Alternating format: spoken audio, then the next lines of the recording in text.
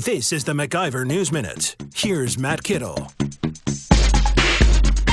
Do you like big budgets and you cannot lie? Well, then Governor Tony Evers has the budget for you. The Democrats' $83.5 billion budget increases spending a whopping $7 billion to pursue a litany of liberal initiatives. Evers wants to expand Medicaid, wants $1.6 billion more for K-12 education, $600 million plus for transportation. He wants more government workers, hundreds more. His budget rolls back Walker-era welfare and workplace freedom reforms. At the same time, Evers would open the door to legalized marijuana and grant driver's licenses and IDs for illegal immigrants. Assembly Speaker Robin Vos called the governor's budget proposal a liberal wish list that massively expands state government. Republicans vow to build their own budget in the legislature they control. The budget battle has begun. For the MacIver News Minute, I'm Matt Kittle. For more free market news, log on to MacIverinstitute.com.